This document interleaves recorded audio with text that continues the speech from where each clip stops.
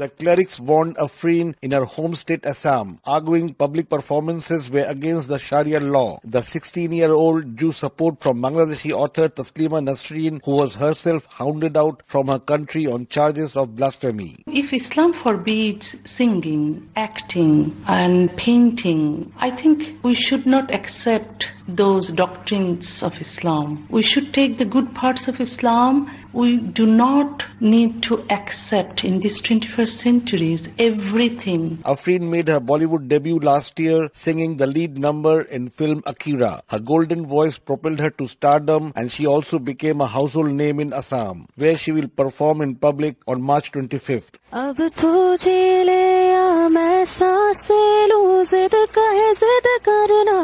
Assam's government ordered round-the-clock security for the artist, and India's ruling BJP party spokeswoman Shazia Ilmi fired a broadside at those who threatened Afrin. Very clear, there is no place for clergy in Islam. Everybody's religion is between them and their God. But prominent cleric Maulana Zakir Alam insisted the fatwa was a forgery to discredit Indian Muslims. Mainstream media is projecting these suspicious people as a mufti.